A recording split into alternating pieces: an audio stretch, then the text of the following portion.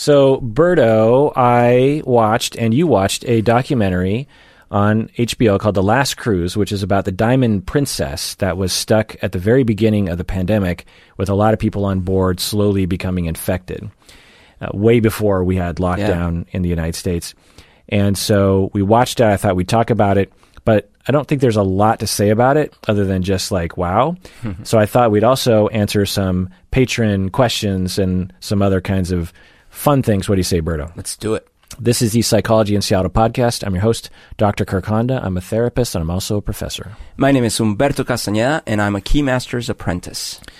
So the Diamond Prince, so the HBO documentary called The Last Cruise, it's about the Diamond Princess cruise ship stuck in Yokohama because of quarantine, starting in, I think, late January.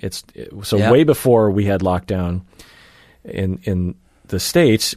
Do you remember hearing this in the news? Oh, yeah. What do you remember hearing about it? Well, first of all, I don't know if you remember that I was following a YouTube channel that was talking all about the Wuhan situation, and then they started covering the ship, because what they would talk about all the little reports of like, and this one businessman was in this one business meeting, and then they traveled to this thing, and then they traced it back, and everyone in that meeting might have had, anyways. So I definitely was following it.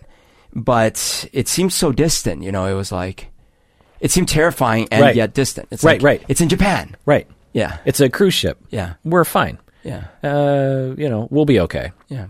But watching this documentary, I found myself obviously relating to everyone on that ship. Yeah. And the storyline or the story arc of what happened on that ship was a microcosm for what happened for the rest of the world months later. Yeah. The first thing you see, so the documentary, if you haven't, it's pretty short. So I think it's like just a 45-minute documentary. It's very short, and quite honestly, I was disappointed. I wish it had more meat on the bone. There was a different documentary about the same thing that I saw on YouTube that was like an hour and 20 minutes or something, and had way more content. Yeah. Because they had context. And maybe I think that they were trying to go but this is like if you had been on that ship, sort of. Yeah, the whole documentary is based on footage from people on the ship recording themselves. Yeah. So at first we see people just having fun. Right. We see some of the people that are working on the cruise line filming themselves, having fun working on a cruise ship. And then we see them getting the first news reports of there's this Wuhan virus, but they're still out at sea and they're still partying and they're still fraternizing with everyone and breathing in each other's faces. And then there's a report that, there's a case. There was a passenger that had been on the boat. Right, that had been tested positive for COVID. And they just go right back to partying, and everyone's like, well, that's weird. Well, they caught him, so just one person. What are we going to do? Yeah. So at this point in the documentary, you're watching and you're thinking, "Oh, those idiots," because we know what's going to happen. Right. But that is 2020, of course. And when I look back, so for me, Berto, and you tell me your experience. You and I are both hypochondriacs, like legit. On the spectrum. Yep. We're probably not debilitated to the level of a DSM label, but we're definitely on the high end of anxiety about illnesses and anxiety in general. And I have always been, and you have always been, a germaphobe. And like when I'm in public, I will note that if I touch something with my hand, I will note my hand is basically a walking time bomb. Like I don't touch my face. I don't eat with that hand until I can. I remember my dad just made me afraid of the world in that sense. I don't know where I got it from, because my family certainly was not this way. But so when I heard about the Wuhan virus and I heard about the Diamond Princess stuck in Yokohama, I watched the news and I thought, well, we've heard other things like this before, Ebola. I even had H1N1. I had swine flu. Did you? Well, I didn't get tested for it, but you had all the symptoms. I had all the symptoms, and I got it right in the middle of everything, Yeah. and it was awful. I just remember thinking, like, yeah, that was a pretty hefty flu, but what are you going to do? Yeah. And I thought, well, I'm sure the world will figure it out, just like Ebola or with SARS or MERS or mad cow. Or, it's never touched us in terms of our lives. Everything will be fine. And you start hearing about people dying, and you're thinking, well, people die with the flu as well. What are you going to do? And you hear about these lockdowns in China, and you're thinking, well, that's good. They're taking care of it. And I went, not only was I pretty lackadaisical about the whole thing, but I went on 2 trips just before the lockdown while there were cases. So one of them to New Orleans. So when was the first, so you would know this, when was the first case in Seattle that was reported? Well, it was the one up in Snohomish County. It was north. Yeah. And it was reported like end of January.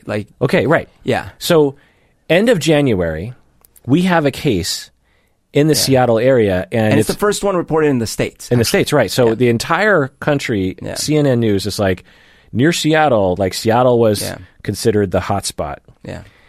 And in late February, I go to Mardi Gras, which is, you're pressed up against so many people in that, inside and outside. Yeah. Constant crowds. And on the plane, I'm on an airplane. Then, after I get back from Mardi Gras, late February, early March, so this is well after we've heard of cases in Seattle, I go to Tahoe, which is also inside a hotel. There are casinos. And so I just want to put that out there because I consider myself extremely science-based, extremely up-to-date on these kinds of things.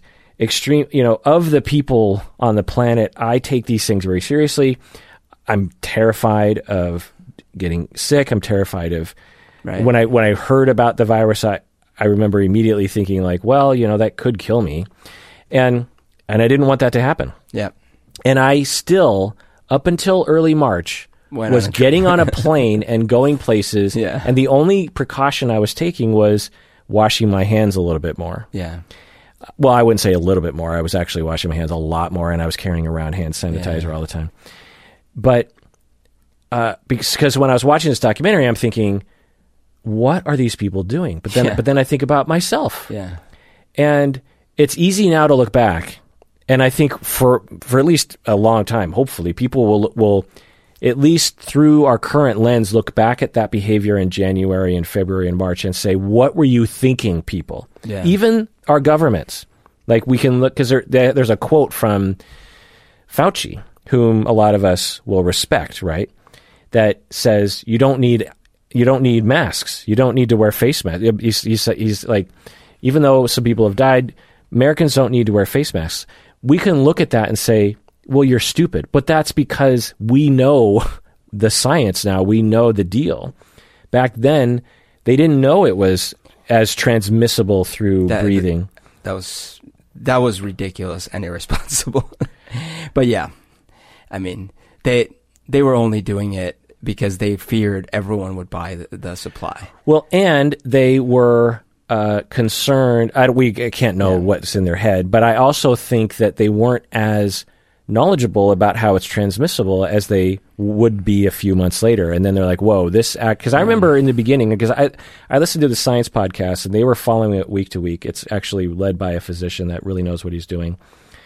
And I remember in the beginning, he was talking about how the initial science was that if you wash your hands and you don't, if you wash your hands thoroughly, then you should be able to eliminate the risk by a lot.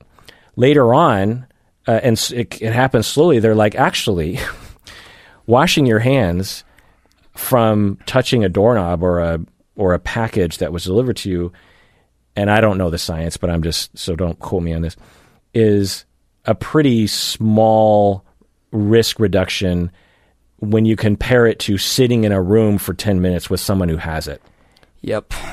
And anyway, my point is that you tell me, Berto, it's February. Yeah. There are already cases.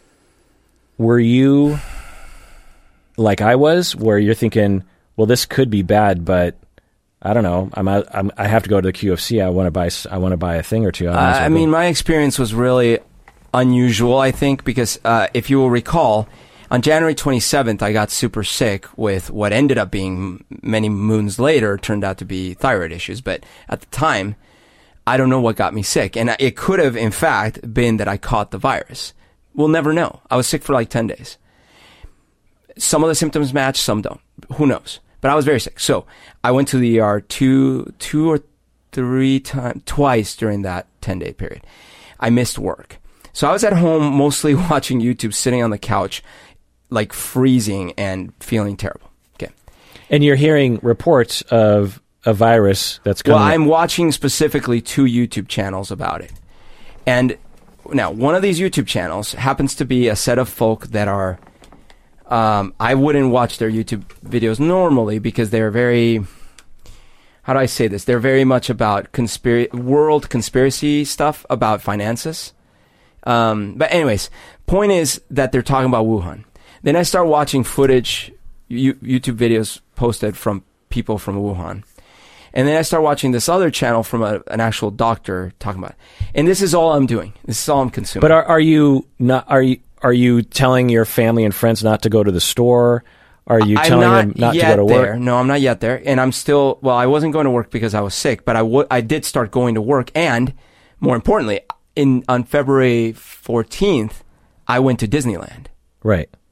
So I'm establishing that you and I, as science-based... Well, I'm making your point like even worse because not only are we science-based, all these things, I sat there with the screen ready to cancel the tickets. Yeah. Because I was like, on the one hand, I have my phone playing a video about how this actually looks really serious. But then I was getting so much societal pressure to shut the fuck up. Because, look, at work, I remember we were in a little huddle. And one of the senior people there, like very high up, was like, oh, this is, was saying the whole, this is no worse than the flu, blah, blah, blah, blah, blah. And I was sitting there and I didn't want to contradict them in public with the other people there. But I said something very meek, like, well, this one's a little different. And that's all I said. But internally, I'm like, I don't think this is right. Then I post a video on YouTube, on Facebook, in my Kirkland, Be Neighborly Kirkland thing, where people post things. And I got slammed. I posted a video from Wuhan, like with videos of what was happening there. And it Fast was forward 1 week and people are dying in Kirkland. Yeah. And then it was like, like you're an alarmist, blah, blah. Okay, all these things. And so I was kind of like shell-shocked a little bit. Plus I was having nonstop debates with one of these idiots on Facebook who went from literally, no kidding, 1 week they're saying this is no worse than the flu. 2 weeks later, they're like, China is hiding the bodies. Like, it's ridiculous. Like the same person. But yet, with all that in my mind, and having just been ridiculously sick, I still went to Disneyland. Yeah. So How did you feel when you were there? I was okay while I was there. Yeah. But it was in the back of my mind. Right. So me too. When I was in Tahoe particularly, because by early March, it was definitely like a thing. Yeah. But same, I was like, well, but I had this trip planned, and all my friends were going to go, and I don't want to be a bummer. But then the shit really hit the fan, because when I got back from that trip, that's when the old folks home that's 2.5, 3 blocks away from my place, that's where they started dying. Right. And then I was like, oh God, because it wasn't like 1 death, 2 deaths. It's like everyone had it there. And they were dropping. And I was like, oh my God. And then I started realizing the employees there, they go to all the same shops and stores around here, the coffee store, all that same stuff that I've been to all these days. I run past that old folks home almost daily because I go on little runs and stuff. And I was like, okay. Yeah. What the hell? Yeah. And then shortly after, like 1 week later or beginning of March, my job closed down. And well, do you know the exact date? Because for me, it was like March 6th, I think. Oh, really? Yeah, because I have my mentor there is like, he's really good at this stuff. And I was just watching him. And then it's like, I go home that day and I get the email. It's like, we're closing the office. Yeah, it was good because for me, there was a couple weeks there where when I came back from Tahoe, I don't know what day it would have been. It was probably like, I don't know, March 7th or something. And I remember saying, no, we're done. We're locking down. No one, because this is before lockdown in the United States, before lockdown at my university. Yeah. And I'm like, nope, we're not leaving the house. Yeah. I don't care if I'm paranoid. We have that luxury. We have that privilege. The only reason why I would not do it right now is because of social pressure. And I'm not going to play that game. Do you know, I appeared on the local news. What? I went to Whole Foods when everyone was stocking up on stuff. I went to Whole Foods like 2 or 3 days right before that because I was like, I think we're going to need some supplies. So I went and I had already ordered a pack of N95 masks like in early February. Yeah. And well, asterisk for me, I ordered them a year ago because of the forest fires. Oh, okay. And that's so, smart. but I couldn't wear them because they said, if you have them, you're a dirtbag. You're a dirtbag, right. Even though I bought them a year prior. I never ended up wearing them either, yeah. So, but I went to Whole Foods like, I don't remember what date it was, but it was right before the rush, right before everyone started stocking on toilet paper and everything. And I was there and there was a news crew outside. So they interviewed me as I was coming out with my groceries. And I was buying I wasn't buying tons and tons of toilet paper. Did they air your clip on the news? Yeah, they did. Yeah, because I got text messages. I saw you on the, what did you say? My mom's friends, one of hers, I saw you on the news. They asked me, oh, so what do you think of this whole thing? And without trying to be alarmist, I was like, I think it's quite serious. And, I'm going to do what I can to prepare. And that's what I said. And I said more because I made a little political statement or something, but they only aired that bit. Did they put your name in the bottom? Yeah. Did they put that little thing over the N? I didn't see it myself. I saw, I saw a YouTube, or someone sent me a video. What do they call that little thing over the N? The Nieta. Yeah, I think it can be called a tilde, even though the tilde is also the accent, but it can be called a tilde. Anyway. Yeah, so I decided to teach over Zoom that week. Yeah. Even though none of my colleagues were doing it. Right. And half of my students were like, thank you for doing this, because I didn't want to go to the university. Right. And the other half of the students were like, eh. There's so much social pressure for you not to be a weirdo. Right. Why are you being a weirdo? And then the next week, everything shut down. So I was in Tahoe, I believe the very last weekend that you could ski there. Yeah. I think I heard just maybe even a few days later, they shut down Tahoe. Well, they shut down Disney maybe 10 days after I was there. Maybe It was only a week. Yeah.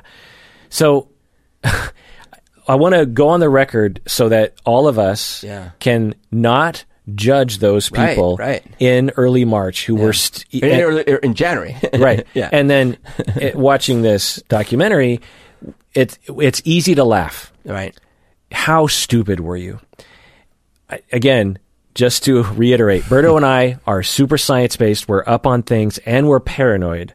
And we still did not take precautions because we just didn't know. Yeah. Are we overreacting? Is it like Ebola where it'll just fizzle out after a huge amount of worry? There's no way that anyone could have predicted what it ended up would have been. And it's so expensive, both literally and socially, because I was thinking, should I just cancel my trip? Think about it. That's an expensive, I'm not going to get my money back on most of the stuff. And I was going with friends, and it's like, what a weirdo. We're not going to Disney because of the flu. What are you doing? Yeah. And so I gave in to, now, I was okay. So was I okay to not cancel? I guess. But it's you're rolling the dice no matter what. But you and I could have passed it along without us even knowing it. Absolutely. And it's Disneyland. Yeah. And Mardi Gras. Yeah. God. So, yeah. The two worst places.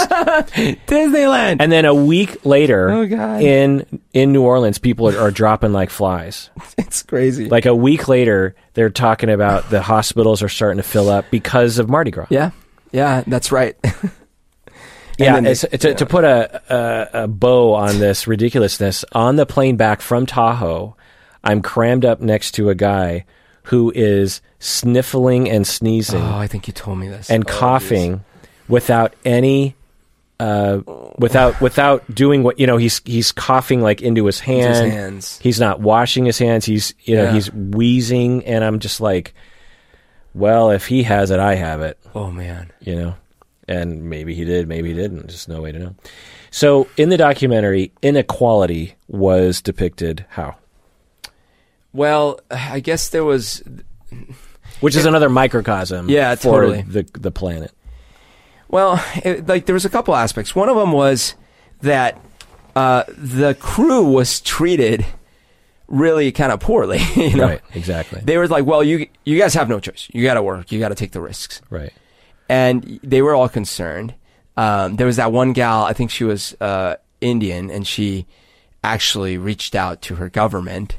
Right. It was like, this is not okay. And she felt like a whistleblower. She kind of felt guilty about it. She said that her employer said she could not do that. Yeah, right. And she did it anyway because she was so scared. Yeah.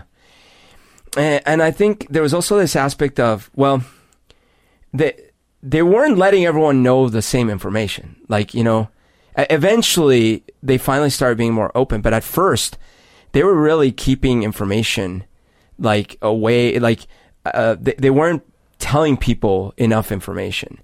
And there was that one guy that like finds out that his whole his air vent had been covered up, right? Because he opened his door and he's like, what? Right. So it's like they weren't giving passengers enough data. Yeah. So if you watch the documentary, you'll see that the people who work on the boat, who are a far less privileged than the people who are passengers on the boat, are literally in the bowels, not literally, but they're in the they're bottom. working next to each other. They're not they're not confined to a room because they can't. Right. They have these tiny little rooms and these tiny little workspaces, and they're below the water line, so they have no windows. Yeah. And there's no air, no fresh air. No fresh air, and they are quarantined and stuck in these places, and they have to work. And so you see this sharp contrast between the white Americans in the upper decks who have a deck. They're not in a good situation either, but at least they get to step outside and see the sun and look out over the city of Yokohama. And by the way, how tragic that if the Japanese authorities knew then what we know now about actually open air is really good for stopping this, it would actually made a lot more sense to try to get everyone out of that boat. Right. Yeah. Put them in a tent. Yeah. Put them in tents in the parking lot. Right. But they were so afraid. And to be fair, the footage coming out of Wuhan was end of the world style footage. Right. Yeah, you would have had riots in Yokohama if the government allowed these people to get off the boat. Yeah. Because you have the government just like, F no, we're not going to let you. Yeah. Why should we? Yeah. Like, why is it our fault that... By the way, a small note about the masks, because this really pissed me off. Look, I'm not a medical professional. I know nothing about any of this stuff. So, back in February, to me, it was just so obvious. Like, look, in Asia, they constantly wear masks to prevent flus. Okay. So I'm like, well, of course it's like you can transmit it through coughing, of course. The videos I was watching, they were pointing studies that actually showed that even though it didn't seem to be airborne, it was definitely transmissible through particles in the air, like water, like spittle and stuff. So I'm like, who are we kidding? But context on that point, which I remember following very closely too, the prevailing wisdom, even among medical experts, was it wasn't just breathing in a room with someone, which of course now we know not to be true.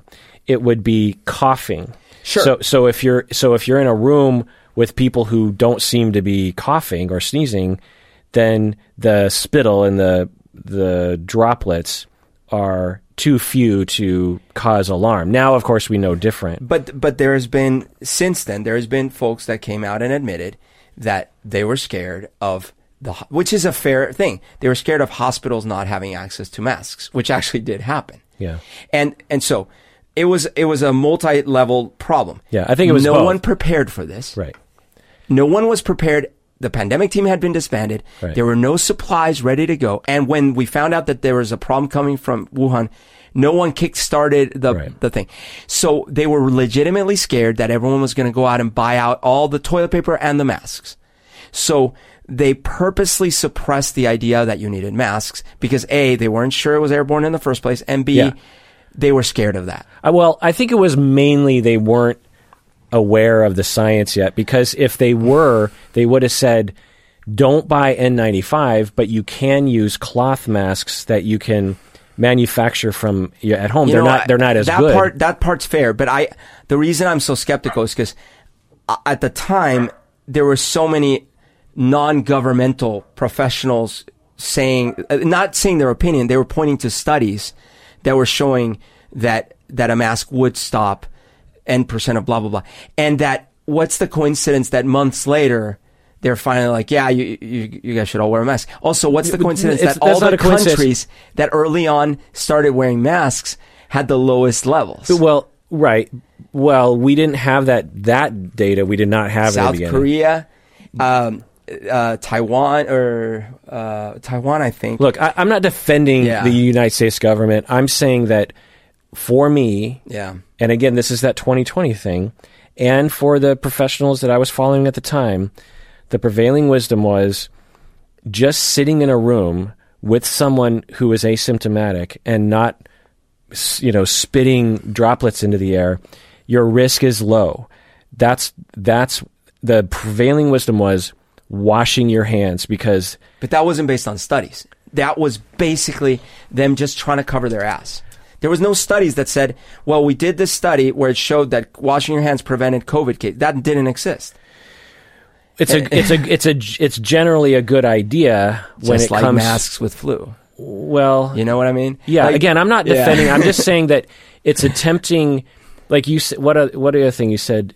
It's coincidence that they eventually figured it out. Well, the reason why they figured it out is because as people started to come down with it, there were more epidemiologists who would look into, okay, who were you in contact with? What was the environment? And they started to triangulate tons and tons of data, anecdotal report, because, it's not, you can't just wave like on Star Trek this thing around and go like, how is it transmitted? You have to like piece it together like a mystery. Yeah. And they got all those reports and then they started to determine, actually, it seems like asymptomatic people sitting in a room can create enough virus that will infect anyone sitting in that room. We didn't know that in the beginning.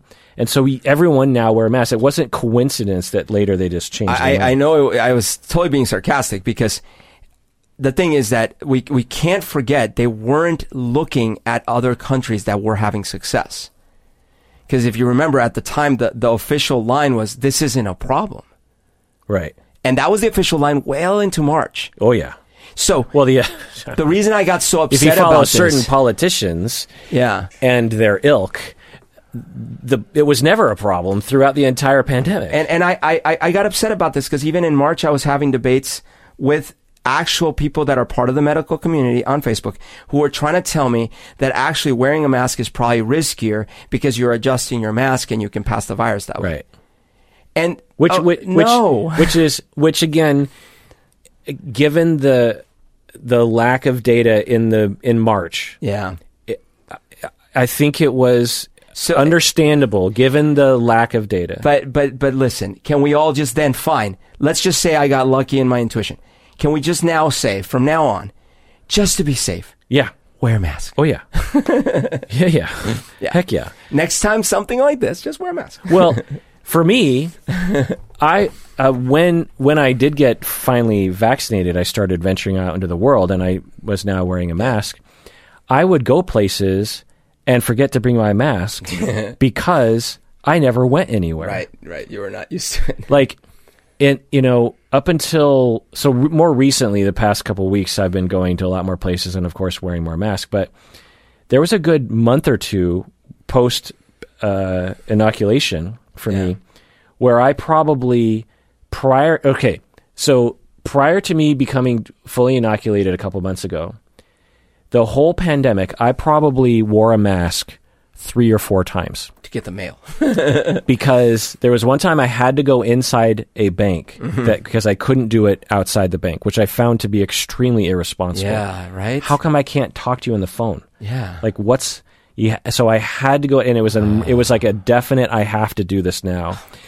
And it took like 2 hours, and I double masked, and I sat there, and I was so paranoid and stuff.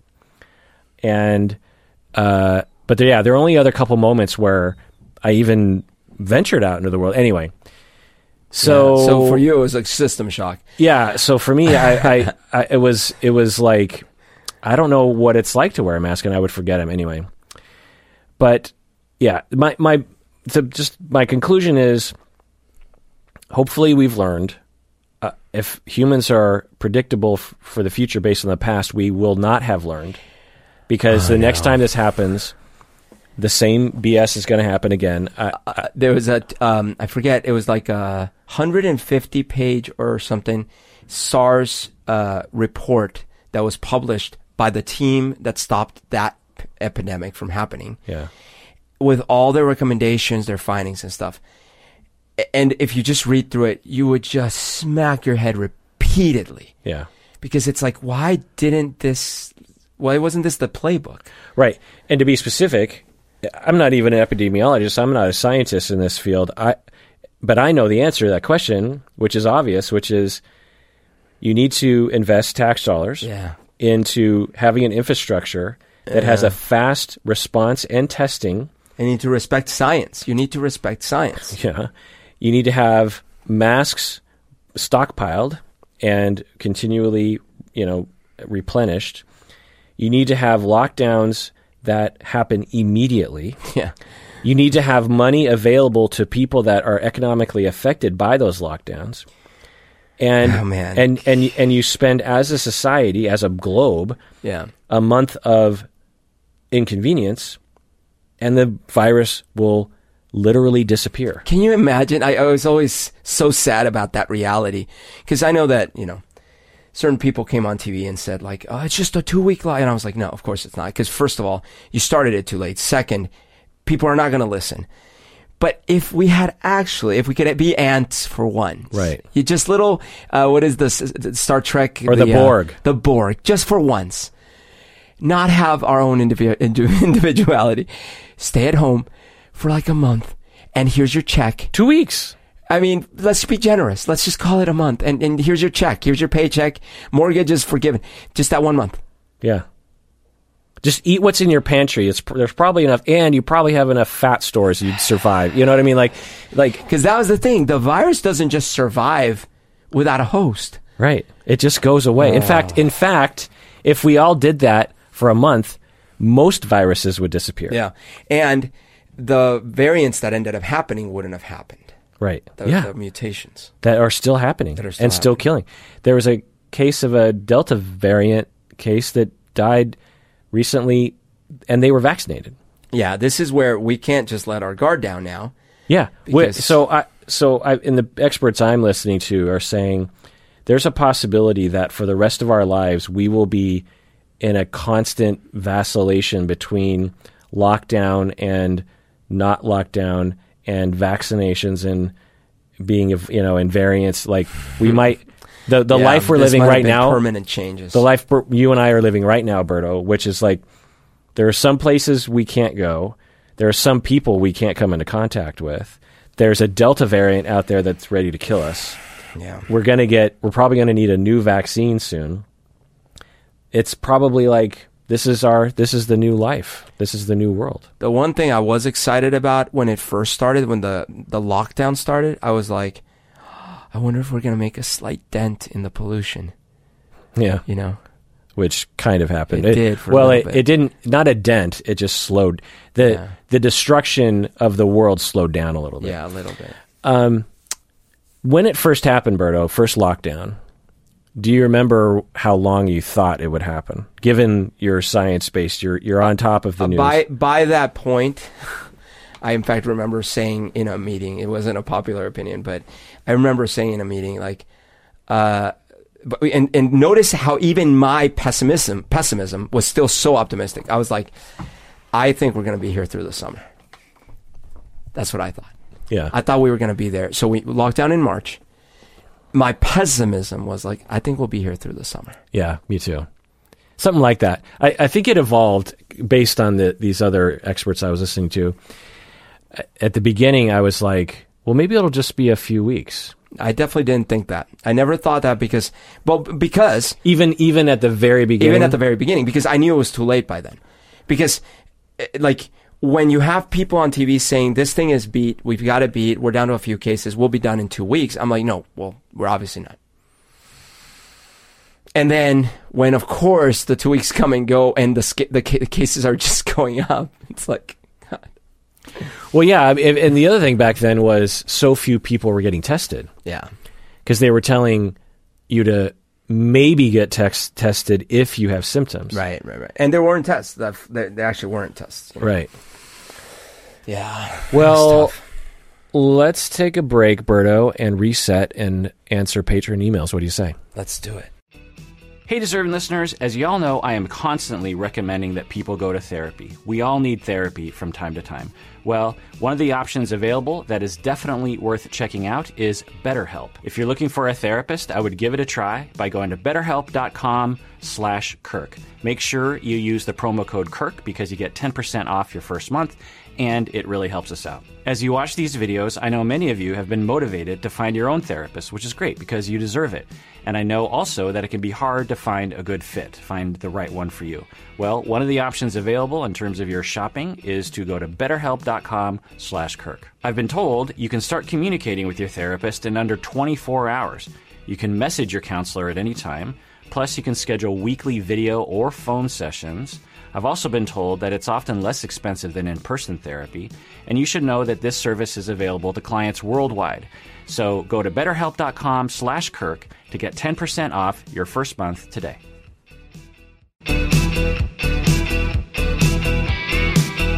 All right, we're back from the break, so I want to do some OPPs. OPP! For some old patrons who have been patrons since June of 2017, all the way back. Oh my gosh. All the way back then, years before the pandemic. We were babies. Before Bill Cosby stories were really... Oh my gosh. We have Ardo from Finland. You know, I need to make sure I look at FI country code, FI. Finland, yeah. There you go. So we have Ardo from Finland. We have Hillary from Utah. We have Sergey from Virginia. We have Shanti from Australia. We got Christina from I don't know where. We have Elise from Seattle. Yay! We have Leia. Good old Leia from Philly. Alderaan. We have Brad from Florida. We have Lindsay from Bellevue. Oh, nice. Representing. We got Bill from God knows where. We have Teresa from Connecticut. Stephen from New South Wales, Australia. And my sister from Duluth. Who was Your sister became a patron? She became a patron all the way back in June of 2017. So thank you, Ardo, Hillary, Sergey, Shanti, Christina, Elise, Leia, Brad, Lindsay, Bill, Teresa, Stephen, and my sister Colleen for becoming incredible patron all the way back in June of 2017. Come on, Colleen. And sticking with us this whole time. I probably told this story before, but you know the song Call Me by Blondie. Call me. On the line when you call me. Call me anytime. My little brother, for the long, because it was really... Colleen. Thought it was Colleen, yeah. My little brother's like, why? He was probably 3 or 4. He's like, why is this song about you, Colleen? We're like, huh? He was like, well, they're saying Colleen. We just thought it was the funniest thing. So we did an episode on spending. Yeah, do you remember talking about? And some people had some questions. We have Allison, who says, this is on the Facebook fan page, has anyone else changed their spending habits since COVID started? I'm in Canada, so we've been in lockdown for over a year. I find I've been shopping online and buying fast food a lot more than before. It's gotten so bad I buy myself coffee almost every day, even though I wish I was saving for a trip or something. I feel like I need to buy myself these things to feel a little bit of happiness just to get through the day. I like ordering clothes online because getting packages in the mail is something to look forward to.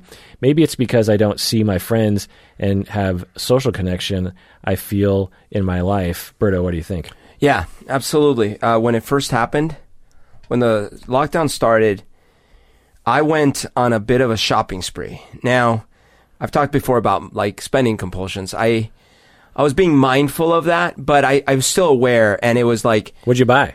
Well, I think I mentioned one of the things I did is I was like, all right, if I'm going to be here, I need a really good setup for podcasting, for making videos, and for work. And so I upgraded my computer.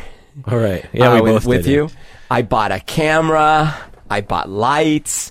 I bought a podcasting microphone because I was using my Corby, recording mic, and I was like, I'm not going to use this on a daily basis for hours on end. Like, that's not smart. Why? Why is it not smart? Because I'm like that's my special mic. If something happens to it, like that's a lot of money. I'm just going to use it for recording songs. Otherwise, I got to buy a podcasting mic.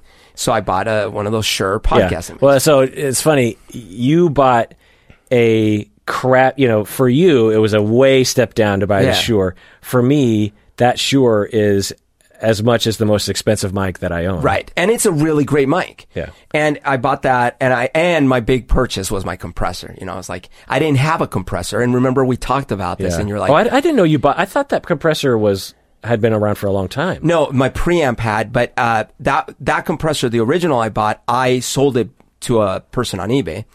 And I didn't have it for all these years. And I didn't actually have a compressor.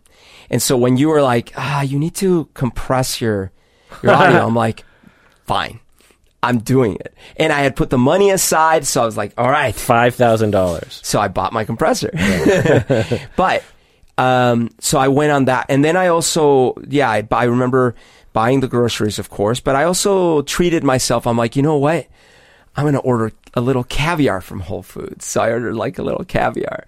And what about like little things, little shopping sprees? I bought my comic book. Remember I told you my number one issues? I bought a few of those on eBay. Yeah, Allison, I can completely relate to you. I totally especially in the beginning of the pandemic, out of boredom, out of just wanting contact with the world, maybe it was metaphorically bringing the world into my house. Making Jeff even richer. Exactly. Yeah, my Amazon purchases and eBay purchases just skyrocketed. There was a time when, no joke, we were getting a package every day. Yeah, same. For maybe 9 months. And not only because I was buying all this equipment for my setup as well, my podcasting video setup, but also... I was spending so much time in my office that I just wanted it to feel special or like magical in a certain way. So I started buying all of these things from my childhood and things that represented who I am, and buying more Legos and stuff. Yeah. And because you just have all this time in your hands, you have time to think, like, wouldn't it be great if I bought that old Beverly Cleary book that I read as a kid and flipped through it and looked at it? And, because before, I had my office, but it wasn't decked out. It had usable things in it, but now... It had a few memorabilia, but mostly it was functional. You look behind me right now, there's hundreds of things behind me. I just bought, I just showed you that Frank from It's Always Sunny. I was, the other day, we're still in pandemic, I'm looking at my stuff, and I'm like, you know what? I don't have anything on this. You have Game of Thrones. You have a little bit of... I have Star Trek. I have Star Battlestar Wars, Galactica. I have Stranger Things. Star Blazers. Happy Days. Bionic Woman. Yeah. And music that you love. Yeah. But I didn't have any It's Always Sunny in Philadelphia, and so I bought a little trinket for that. Yeah. But yeah, completely can relate to you, Allison, and can relate also to the feeling of joy when something would arrive. I bought a teeny little booklet that came in toys. So I didn't buy the toy, but it was an 80s toy. That was these little, you might remember them. They were these little robots with suction cups at the bottom. And they had like different kinds and stuff. But the booklet it came with had a little story. And I found it on eBay and I just bought the booklet for like $15 or something. That's funny. And it gave me so much joy because I got it and I'm like, oh my God. I remember this. Yeah. What about, so two things. That at the beginning of the pandemic, everyone was talking about, okay, what am I going to do? I'm going to read those books I always wanted to read. I'm going to get that project done. So there's that question. The other question is, did you find yourself, as Allison was saying, eating more fast food?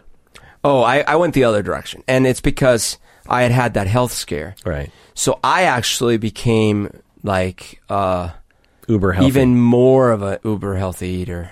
Now, I say even more. So the thing that happened to me, 6 years ago, I went in for blood tests and they were bad. So I kind of flipped a bit. I did all this diet research for months and became an amateur dietologist. And I really changed my diet. I went on an exercise program. And 9 months later, I had reversed all these bad numbers. But then over the years, what started happening is like, look, you can be a vegan if all you eat is sugar and oil. That's technically a vegan. But of course, that'll kill you. So what started happening is I still had really bad patterns, even though I was eating technically healthy foods. One of my horrible patterns is on the way home from work, I would stop at a bar, get 2 drinks and appetizers. Which then bar? Go home Which bar would you go to?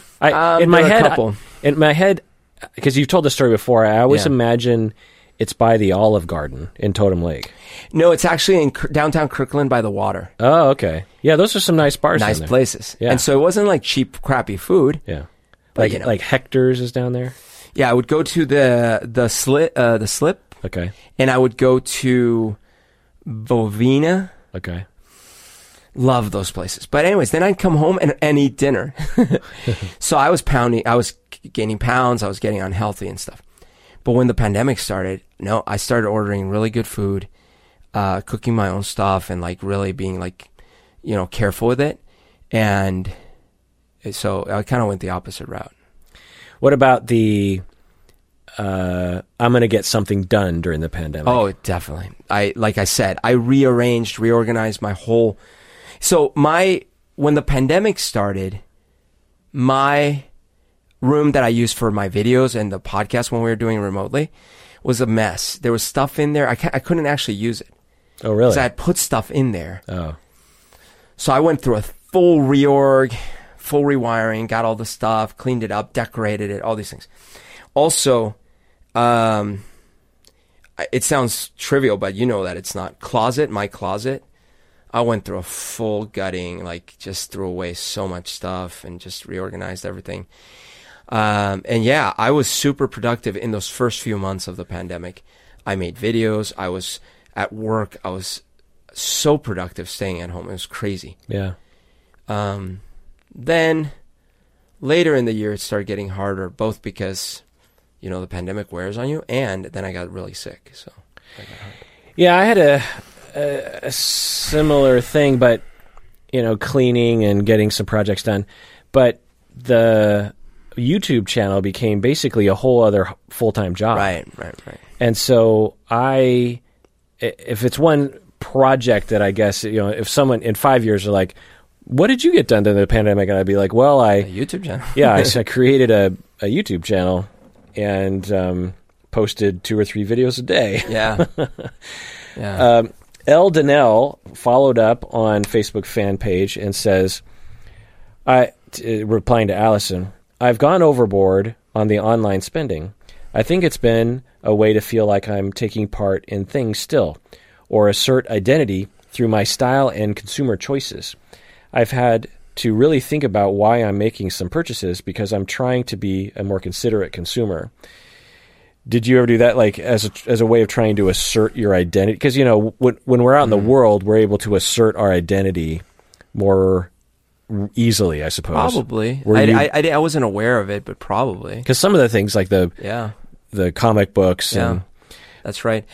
You know, I heard the statistic that if you combine, I think it's the prior 2 or 3 years, I think it's 3 years of Amazon revenue, the 2020 equaled those years. I believe it. Yeah. Because I was buying the littlest of things. I'd be like, oh, I need that multivitamin. Right. Be like, well, buy it on Amazon. Normally you'd buy it in the store. Yeah, no, same. Constant. All right. Gripes of Wrath, Berto. Ooh. Gripes of Wrath. It's been a bit. I got 2 that are related. People who pronounce Nevada wrong. Drives me bonkers. Do I pronounce it wrong? Let's see. You mean like Nevada? That's wrong. That's wrong. Nevada. Yeah, I pronounce it wrong. Nevada. So, Nevada. You get an excuse because you speak Spanish. Yeah. And no, but why? Because the vowel would be Nevada. Oh, it would? Nevada. The correct, by the way, maybe you should be ashamed too, because the correct pronunciation would be Nevada. Nevada. Yeah. So it's a part of old Mexico. Yeah. So obviously. But somehow I still say Nevada. Why do you say Nevada? Because I assume incorrectly that words up here are meant to be pronounced with English pronunciation. So, like I'll see... Canada is not Canada. Oh, sure. So why is it Nevada? Nevada. Well, because I never heard someone say Nevada. I always heard people say Canada. So... Well, it's Nevada. It's always been Nevada. People in Nevada pronounce it Nevada. But it's not Nevada. It's Nevada. Right. So, again, if you're Spanish speaking, you get a pass. But when we have white Americans saying Nevada, including Donald Trump, by the way, calls it Nevada. How do you say Albuquerque? Albuquerque. It's Albuquerque. Right. But by the way, Donald Trump, 2016, pronounced it Nevada. And then people in Nevada said, Donald Trump, you're pronouncing it wrong. And then he said, no, you're pronouncing it wrong. Of course he did. How do you say Los Angeles? Los Angeles. Should be Los Angeles. Los Angeles. San Diego, not San Diego. But in that, I say Nevada. Right. So I get it. If you're going to go full Spanish on me. Right. Then never go full Spanish. Well, I say Las Vegas instead of Las Vegas. I say Las Vegas. What are you saying? Las Vegas. Las Vegas? Let's go to Las Vegas. Las Vegas? Yeah. As opposed to what? Las Vegas. It's Las Vegas. Anyway, again, if you're going to go full Spanish, then you get a pass. But again, there's a lot of non-Spanish speaking white Americans who are calling it Nevada, and my speculation is that the vowel "a," like Nevada, sounds low class to people. And so people like Donald Trump, Nevada, it sounds better. It sounds more pleasing to their ear because it sounds more like European if you're like Nevada. Yeah. If you had a skincare line, you wouldn't call it Nevada. You'd call it Nevada, right? If you had a line of yoga pants, you would call them, Nevada. You would call it Nevada. But it's Nevada. It's yoga pants. So people pronounce, when people say Pike's Market, for example, instead of Pike Place Market, that is grating on my ears, but I don't judge the people saying it because they don't know any better. Someone says Spokane, Washington, for example. Spokane. Or Puyallup. Sure. I get it. They don't know. It's a weird word. They don't know how to pronounce it. They're giving it their best shot. But when people say Nevada, I think they are trying to sound more sophisticated than, like, they have an insecurity that they're trying to, like, when I was a kid, I learned French. And French sound fancy to me, and I learned that you could say garbage. And so I started calling it garbage because I wanted to sound more, I don't know, smart or something. So I always say garage for garage. Why? Because there's a Elton John song where he says, the garage by the motorway. And so he says kind of like garage. And so it sounds like garage. And so I always start saying garage. Me and Mitch say garage. The other state that bugs me is Oregon. Oregon. I say Oregon. Yeah, that's right. Oregon. Okay. Oregon. It's Oregon. People say Oregon? Yeah, they go Oregon. Oregon. Portland, Ooh, Oregon. Yeah, that's bad. Yeah. Like, what are you doing? Yeah. And I would venture to say half of Americans, particularly on the East Coast, pronounce it Nevada and Oregon. And it drives me nuts. Now, okay, on some level, I'm like, well, no one pronounces like Worcestershire right, or, there's certain... I've told you this story. When I lived in Worcester when I was little. And you did? Oh, yeah. When I was 2, I was in Massachusetts, lived in Worcester. And, when I asked my daddy, like, where do we live, Daddy? He would tell me with his thick Colombian, accent, he would say, Oostern, right? And I was like, oh, wait, I live in Oostern. Okay. So I grew up.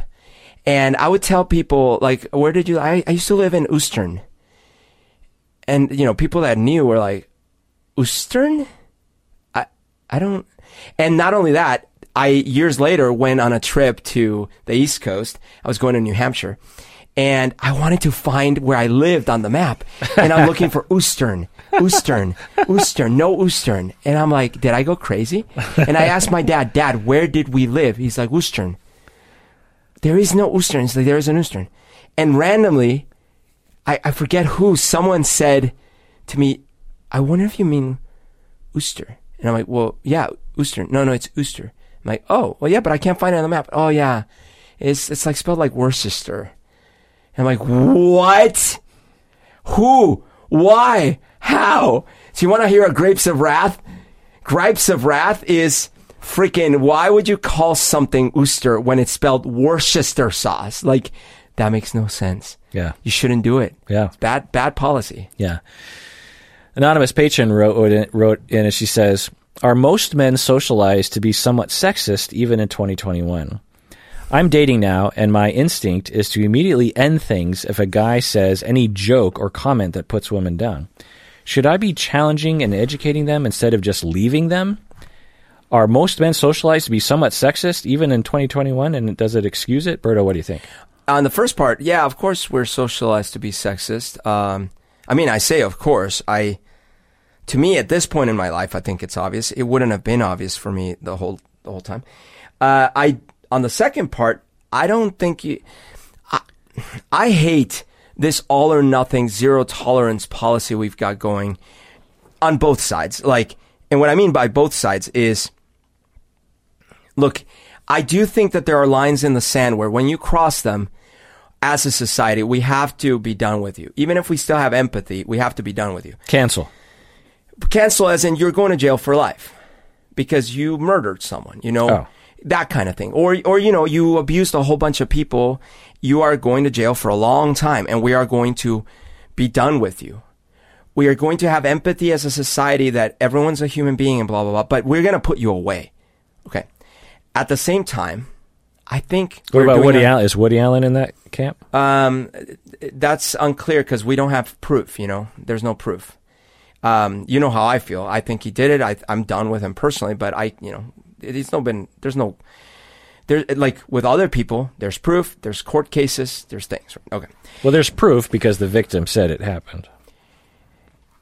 And that's why I believe it. There's no videotape. But there's no court adjudication either. So, but my point is this, like, I actually think we are too quick to close the door on people. So, for example, a guy at work, a woman walks by and the guy like says something about how they're dressed, like complimentary, like, wow, you look really nice today. Okay. In today's workplace, that's not acceptable. It was never acceptable. No.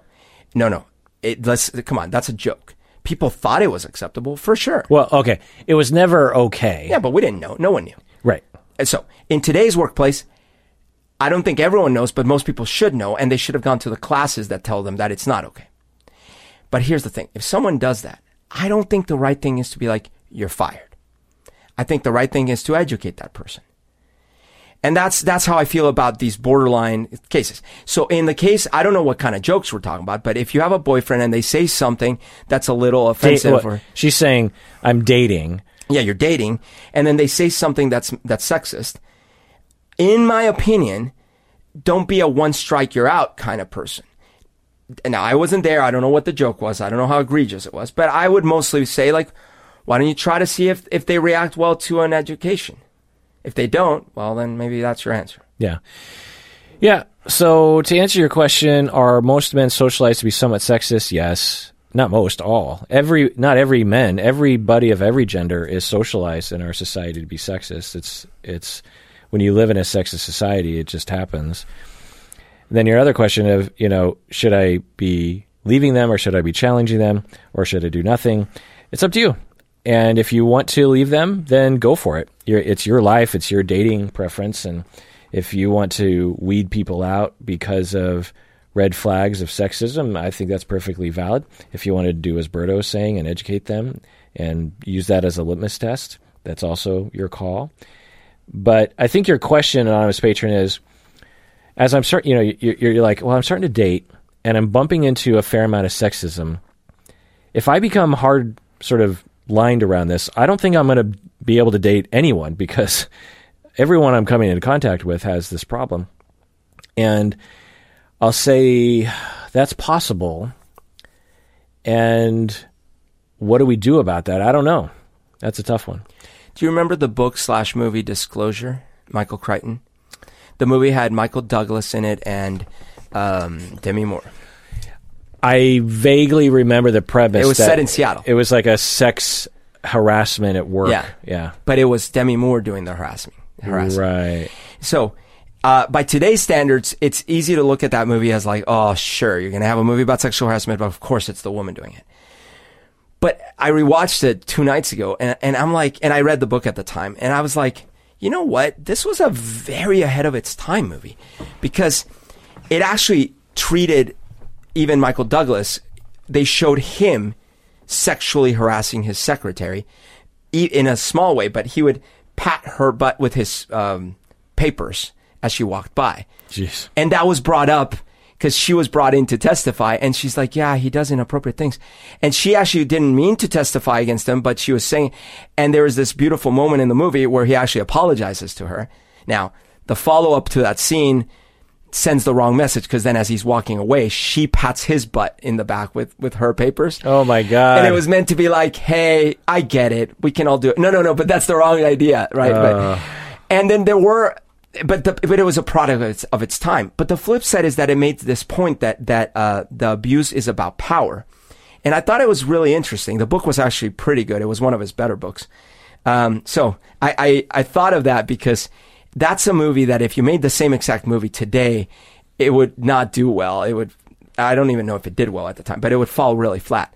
But at the time, I think it did really well because we were on the coattails of the Judge Thomas. Clarence. Right, Clarence. By the way, one of the people in that movie is Dennis. He's a comedian who turned really right-winger. Yeah, Dennis... Leary? No, the other Dennis. Yeah, from SNL. Yeah, that guy. SNL Dennis Miller. Dennis Miller, thank you. So I used to really like that guy in the way that I used to like Tom Likas, because he was kind of a no-nonsense guy and stuff. But in that movie, he is playing that role of like the bro, saying like, "Come on, now you can't even do this, now you can't even do that," and he's like.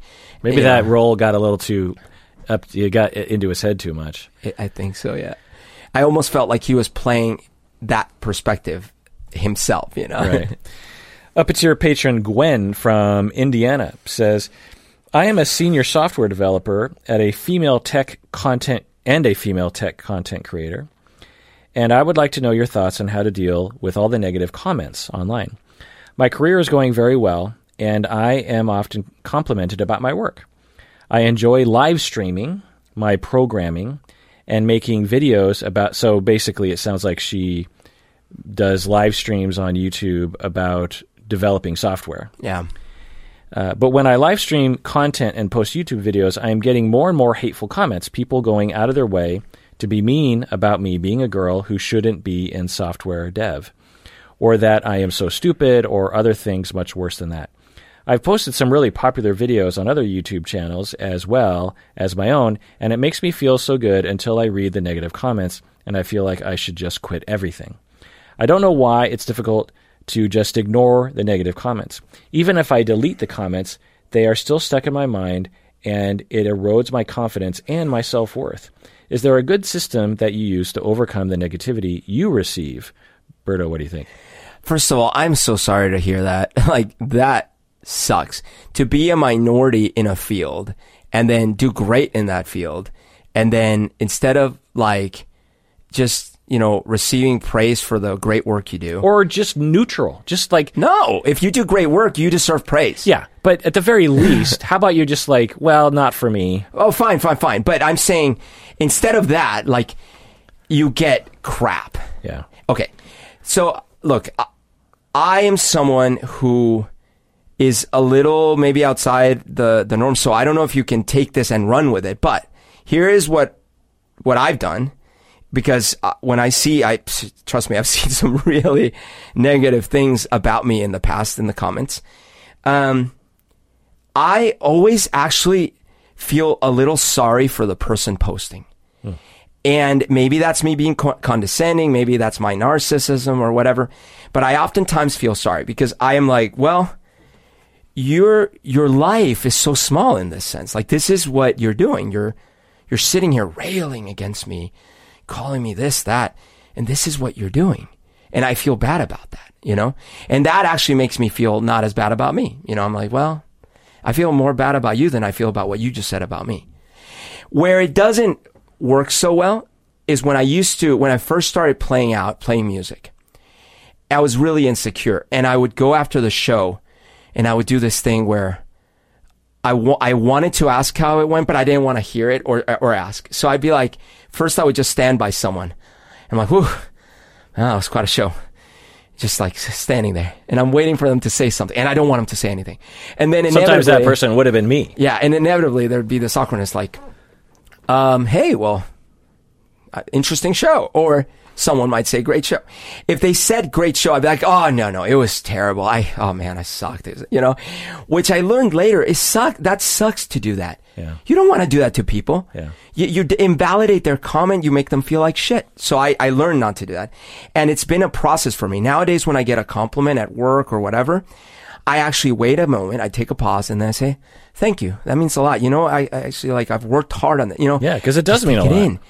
But at the time, I'd be like, no. If they gave me a compliment, I'm like, no, I sucked. But if, on the other hand, they said nothing, or they were like, oh, whatever, then I would get really quiet. I'm like, oh, okay. And then walk away and be super hurt. Yeah.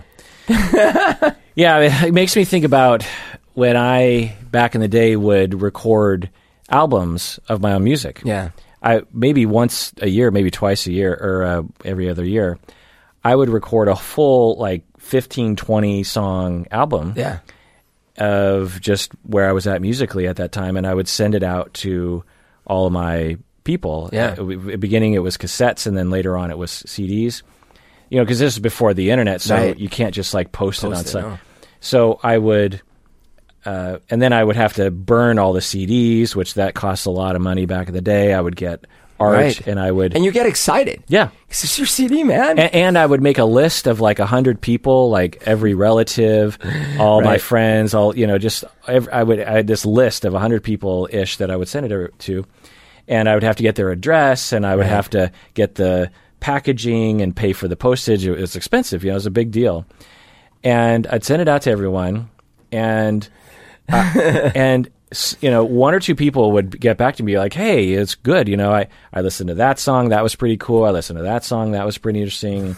And, and I was just elated, that right. someone would listen and would have like something interesting to say. Now, were they probably like, ugh, I got to listen to this thing and say something. Yeah, say something. I guess so. But that happens to me too. Yeah, of course. Like when people do that for me, I always go out of my way to compliment people, or like at the very least, just to say, like, I listened to it. Thank you for sharing. You know, like you didn't have to listen to a cover of "Get Your Motor Running," you know, but you did, and you complimented me. But it was good. Berto is in a old guy band, a cover band, and they did a song from the 60s. But anyway, I would also get some people that would say nothing.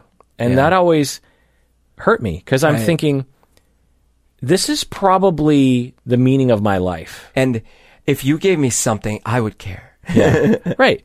That I spent the entire year, because back then, right, there's no internet. Yeah. So your audience is literally just people who are around you. Yeah, of course. So if you make something like an art piece, you're giving them a Horcrux. That's a piece of you. And that people would just not say anything, or they'd come to a show. Yeah. And after the show, we'd run into each other and they'd just be like, hey, yeah, so, and they just start talking about themselves. Exactly. And I'm like, I just played. Yeah. So again, I don't need you to pump my ego, but can you just acknowledge it? But just acknowledge that I'm doing this for you. Good job, man. I'm not just, I think that non-performers maybe. Right. They think that I'm up on stage or I am making this CD for myself. Yeah. And you're just this innocent bystander who is being subjected to it. Right. No, I am specifically giving this to you, and saying, please acknowledge that I have given it to you. Yeah, this is my bit. You don't have to like it, but just acknowledge that this was for you. Yeah. Like there were 95 people on my list, and I was thinking about you when I was actually recording this. I wasn't, and everyone else gives what? Like, I bought this pencil at the store for you. I bought this, like, cup holder. You made music. Yeah. Art. Like, and it comes from my heart. And so, most people wouldn't. Most people, they wouldn't acknowledge it, or they would be like, oh yeah, I listened to it. Anyway, moving on with life. As if it just had no bearing. And again, I always knew, well, look, not everyone's going to be into my music. Not everyone even likes my style of music. Right. And that's fine. But at least say, well, because again, it wasn't something I was doing on the side. This was the central reason why I felt like I was on the planet. Yeah. This was all of me. My job partially was just so I could fund this other thing. Yep. And anyway, so. Oh, one last thing I'll say is I have also found in times where I was severely criticized, for example, at work, and where internally I actually knew that they were wrong, at a fundamental high level, they were wrong. But I did a deal with myself to still try to benefit from the situation. Yeah. And I tried to look at it from their perspective, and I was like, well, I don't like this. I kind of hate this person right now. And I actually disagree with their assessment, but I'm going to put myself in their shoes for a second and be like, what are they seeing? What is this? And actually it did help me, because there were things about me that, again, I still think, let me put it this way. The person in this case was very senior in this team. And I knew enough to know that at their level and at their seniority level, what they needed to do is coach me a little bit and help me improve, instead of berate me and basically be completely toxic, right?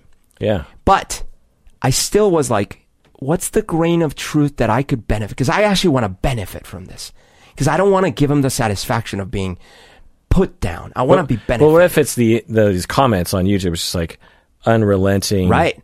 Well, so I've done that. I actually, like, for example, in one of my videos, one of the people, this was a video I did, a reaction to the space launch.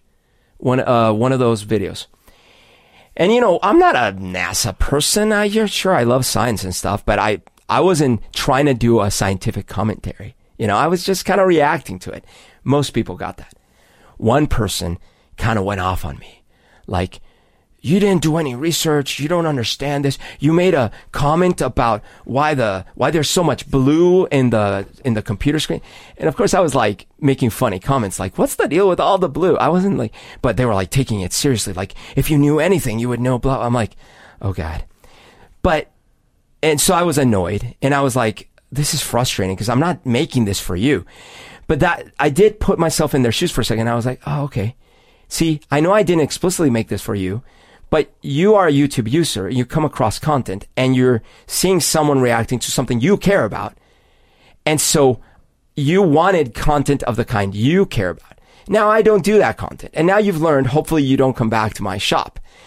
But one thing I took away is like, I gotta remember that I actually have to be transparent with what I am and what I'm not. And that helps viewers decide so that they don't waste their time with me. And then it helps me find my niche. If I try to be too paper thin or like spread myself too thin to be like, I'm everything to everyone, it's not going to work and I'm going to send the wrong message. So even that comment, I was like, okay, I need to take this a little bit. But it's easy to only take the negative and then self-doubt and be like, maybe they're right. Maybe I shouldn't do this or maybe whatever. And it's too easy to do that.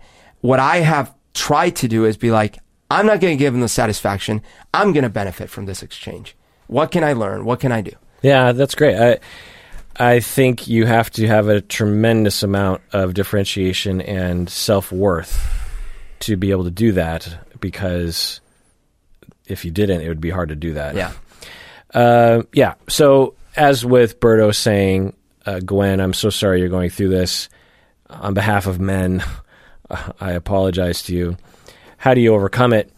Here are my 3 or 4 tips. One is or options. One is don't read them. I personally will take breaks from the comments every now and then because it gets into your head. Yeah. Even if it's absurd or they're even just sort of mildly critical. You know, they might be just mildly critical on something else. It gets into my head. The analogy that I give to people is that when you're giving a presentation to 30 people. Yeah. And imagine if 5 people in the back, the entire time as you're talking, is grimacing and standing up and they're talking loudly like, what is this person talking about? And you could conceptualize those 5 people and say, well, I'm not for them, or they're kind of weird. They're still disrupting you. But they're getting into your skull. Yeah. And all the people in the front who are digging what you're saying, they're just quietly paying attention. Yeah. They're not in a constant thing of like, oh my God, you're so great. Yeah. They're just quietly enjoying you. But you have these 5 people in the back. You would not, there is not a single presenter on the planet that would be able to withstand that kind of, you can't do that. And that's what being on the internet is like. You have this audience, the audience is the comments section. And even if it's 2% of the people talking, it's a lot of people and it gets into your head. Yeah. And even in intellectual, you're like, this is only 2%. Our brain is designed to pay attention to that because we're very interested in not being rejected.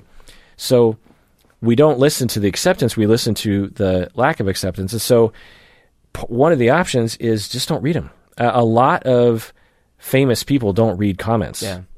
Conan O'Brien, for example, like he talks about on his podcast, he doesn't read anything. You know, okay, so and he's one of the most beloved people on the planet. I have 2 thoughts on that one, because on the one hand, I've heard this about some artists that have always been uncompromising. I think it takes a special kind of vision, and maybe you get a little lucky from the start that your vision just happens to be that good. But I think even Conan, they must have had a way to refine their craft with some sort of feedback loop, right? Right. So like either they tape themselves or they ask their trusted advisors or something. So I'll just take me, for example. There are times when I don't read any comments, but I'm my best critic. So I will watch one of my videos and I'll be like, that was really dumb. Or I'm saying the word literally too much. Or that thing with my head is stupid. I need to stop doing that. Or Stacy, my wife, will tell me, you need to not do that anymore. So there's a lot you can get from just yourself, because you're pretty, I don't know about you, Berto, but I'm pretty critical of myself when I watch myself. So I am critical. And I used to, when I first started playing out, I would always tape my performances and I would always watch them. Yeah. And I definitely was critical. But years later, I found out that my criticisms, you can only be as critical as you have the wisdom to be. So my criticisms were all around certain areas, like, you're standing kind of funny, or you're looking down a lot. Ooh, your voice cracked there. These kinds of things. But there was an area of criticism that I was blind to. And it was at the time, this was with, not with you, it was way before you. It was with my first incarnation of missionary. It's like, we'd play out. And at first I was like, okay, this is working well. We're getting a little bit of audience participation. Great. But some songs, I would notice people like tune out. And my conclusion was like, they're just not into music as much as I am. Right. Well, so along those lines, the analogy is you're watching the audience, and the engagement on their face, right? The eye contact or whatever, the body language.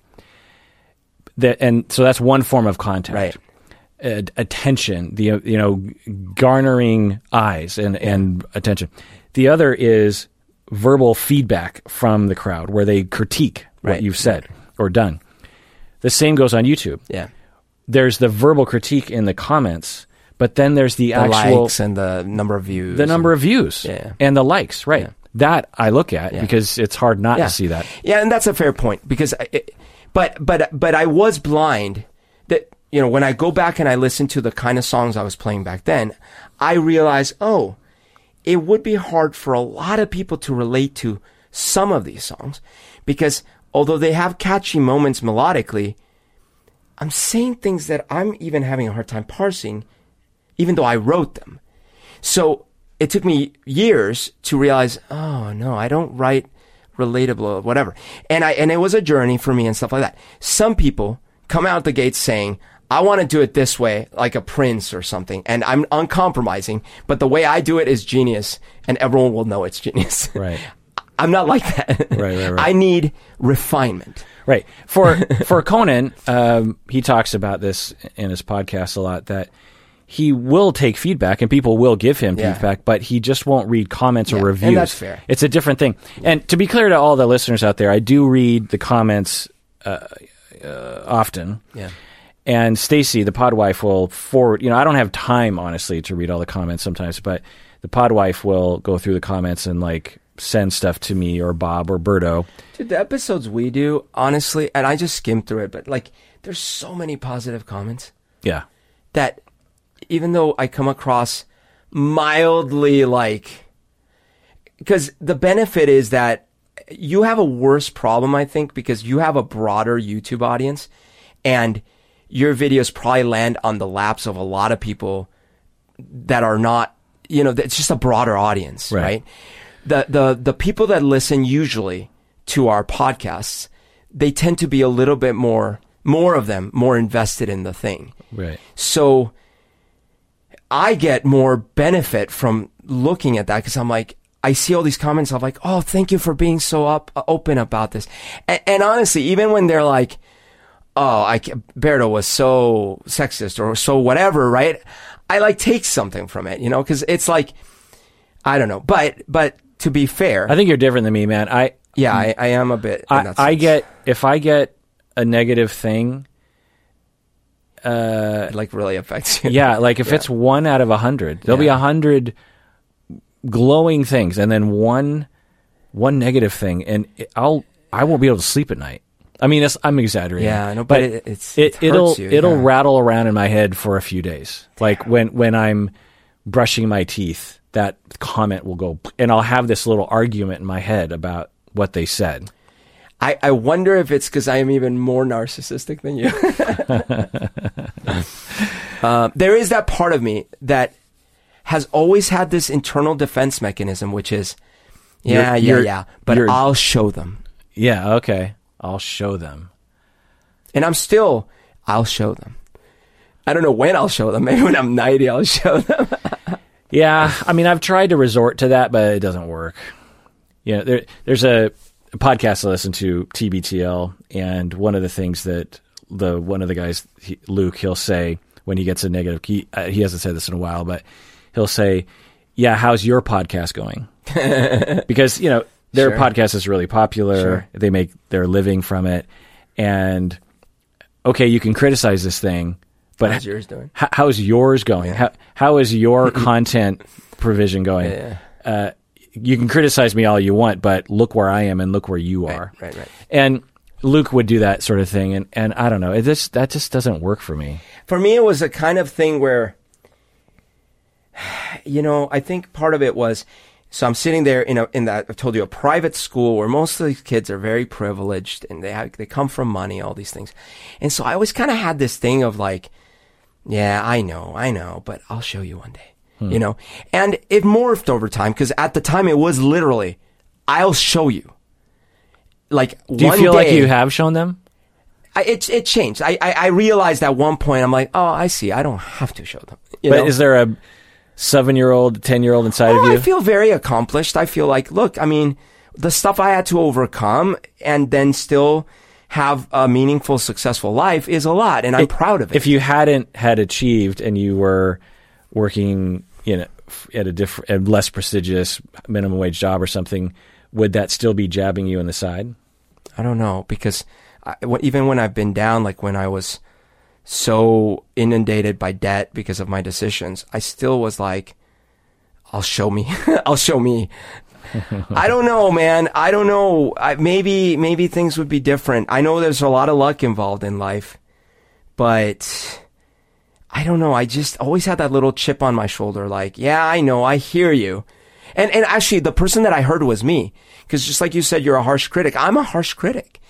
And I'd be not always about everything that maybe other people were criticizing me, but that was part of it. You know what would happen is, I remember I went into music class in Columbia and they were auditioning people to sing in some like show or something, some performance. And I went in and sang, and the teacher's like, oh no, that doesn't, like, he said something really mean, like that didn't work. And I remember one of the boys in the class, like, oh my God, your voice is terrible. Like they said that. But in the moment, what's going through my head is, A, I feel off today. So of course you're going to say that. B, the two girls in my class that love to hear me sing and always request songs don't agree with you. And I was like, you know, like just kind of running in my mind the inventory of counter arguments, right? And then the second thing is, I've always felt like I never put in the work. So I always had this excuse, and maybe that's weak, but I always had this excuse like, yeah, but I've also not applied myself. You know, like this. This is me with my hands 10%. Tied behind my... Yeah, no, but seriously. So like, for example, it would be like, I didn't get first place in that one competition. I'm like, I know, but I stopped studying a week ago. You know, like that kind of thing. Now, it was a defense mechanism to like justify, but it always kind of carried me through the moments. I was like, yeah, I know, but I could have done better if I had worked harder. And that, I think, is important. It's like, it's on me, not on them. I could do better if I work harder. Interesting. Yeah. So other things you can do to, back on the not reading comments topic is, there was a time for a few months ago where, and we even talked about this, Berto, off air, where, at least for me, and I thought for you a little bit too, you and I were reading a lot more comments back then, and were, I thought, becoming really shy on microphone, where our flow, our vibe, our, you know, being in the zone, was our mojo was waning because of what I thought to be too many comments being read.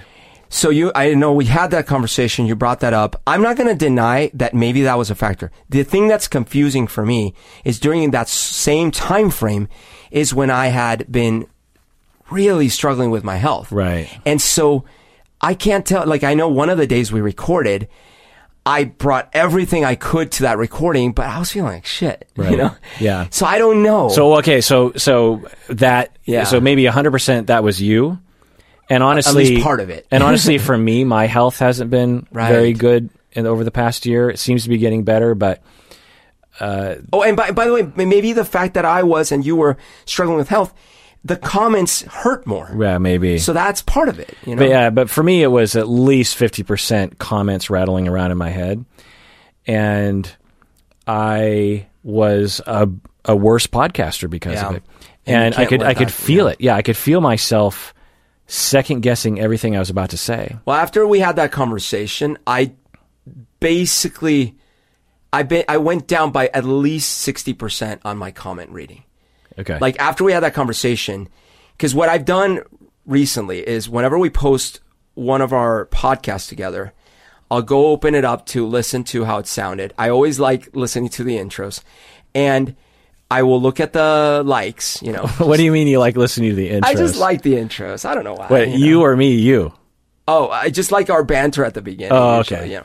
Anyways, and then sometimes I actually want to rehear a portion because I'm like, yeah, what did we talk about? Yeah. But then what I'll do is I'll quickly scan through comments, and I am selfishly what I'm trying to look for is Do people like me? do people like me? But and I'm trying to be honest about this in a way that I'm trying to make sure that I am bringing the right balance to the podcast. Mm-hmm. So I'm trying to make sure that it's not, because, you know, it is true. When we first started this thing, I was completely unguarded, freewheeling. I would say whatever. Well, not when we first started. Well, but when we got into the swing of things. But then you actually would have to try to draw some boundaries, and you say, you know what? Let's not do this, or let's stop that topic, or let's move this way. And I would literally edit out whole sections. Because left to my own devices, it was like, you know, wild horses. Now, over the years, I myself started self-moderating. Yeah. And I learned, and so you probably started to not have to moderate me as much, and that was good. True. Yeah. So my main goal now... And asterisks on that, Berto, which I've noticed, and we never had a formal conversation about that in our 13 years, and that's what makes you such a good podcaster. Nice. I have had, we've talked about this before, but I've had a lot of people on this podcast, and other co-hosts for that matter, and no one even compares to you. Nothing compares to you. Speaking of Prince, who knows what I want without me having to say. Like I can lob the ball over the plate and you will hit it every time. I can lick it. Oh wait, hit it. Yeah. But what I'm trying to look for is, are they finding me useful? Because if I can be useful, then I'm useful. Interesting. And that's always stemmed from me being honest about me. And that's where... Well, what do you mean by useful? Like what would a comment indicate to you? Is like, this person thinks... I really appreciate that you opened up about blah. So like the spending one. Literally like, oh my gosh, I'm so glad Berto opened up about this. I totally have this problem. That's what I live for. What would be another useful acknowledgement? For example... Oh, in fact, I forget which episode it was, but it was really refreshing to hear Berto being honest about his misogyny, or, you know, his like bad ideas about women and other things when he was younger, and how he's evolved and blah blah blah. Mm-hmm. And something along those lines. That's what I do this for, because I've always kind of felt like I want to make mistakes so you don't have to. That's the thing. I said that on my videos too. I'm like, that's what I'm hoping I can tell you. Here's the thing I did, or here's the thing I'm doing now. Let's see if we can avoid this together. So, in contrast to what you're saying before, that you would say, I'm going to show you, what you're saying now is kind of in opposition to that. That's true. It's like, no, and that's absolutely true. Because now, you know, when I was in my 20s, if we had started this podcast, I would have just been a jokester. But I wouldn't have opened up the same way, because I would have been embarrassed about so many topics. Yeah. As I grew a little older, I started realizing, oh, the things I thought were embarrassing or problematic are the things that make me me. And someone might want to learn about that, right? And so now I actually enjoy telling you all these embarrassing stories, because I'm like, yeah, that's me, and hopefully someone can learn from that. You know? Yeah, I mean, it does. It adds a lot. Yeah. So you're right. It's the opposite of I'll show you. It's like, I'll tell you.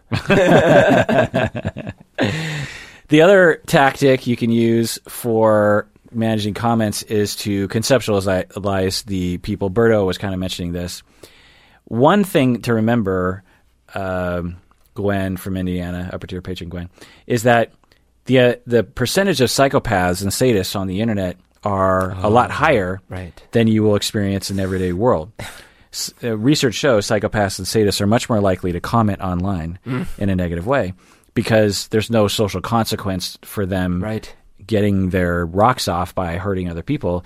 They're not going to get a slap in the face because it's anonymous on the internet. And so one conceptualization is, particularly if someone is really going after you and trying to hurt your feelings it's obviously that they're trying to do that, is to be like, that could literally be a psychopath, and I don't have to regard what they're saying. No. In fact, it's kind of dangerous. Yeah. The other is that hurt people, right? So when someone's really blasting you, now it's one thing criticism, like, I don't like this, or you could have done that differently. Like sometimes when we do email episodes, like today, kind of, there's always someone in the comments section that's like, could you please give timestamps? Because they want to be able to skip to things. And I'll tell you, everyone out there are so many tedious tasks involved with posting an episode. One prepping for an episode, planning an episode, recording an episode, posting it, that is the straw on the camel's back. I cannot. I don't want to. I've seen some commenters do it for you. Yeah. Which, if you do, upvote those people so highly appreciate it gets. Yeah. For a while, I was hoping that someone would just take it on themselves, that they would do it every time, because it wouldn't be that hard for someone to put a comment. But anyway, so hurt people, and you can look at some comments as when they're hurting you of just saying, well, obviously that person must be hurting quite a bit. Yeah. That's similar to when I was saying that I feel some sadness for the person, you know. The other is that there's a lot of brainwashed misogynists out there, particularly in the tech world. They're a victim of the misogyny rhetoric and are parroting ideas that they were not born with. Right. So you can look at them and say, like, well, obviously you live in an echo chamber and it's not your fault. And I do that all the time. People will say things to me ideologically that I'll say, whoa, you are clearly the metaphor or the visualization I have in my head is that almost like there's a membrane that is encapsulating like a blob membrane that's encapsulating this echo chamber. And through the membrane, their head pops out and yells at me about something. And I'm looking at them and they're stuck in this globule membrane. There's all these other people in there. And they're in there going like, the earth is flat. And then they submerge back beyond the membrane. And I don't look at that and go, oh, you're a rational human being who has a balanced point of view of the world.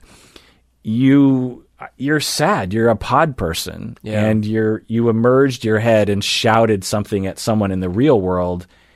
And I feel bad for you. Yeah.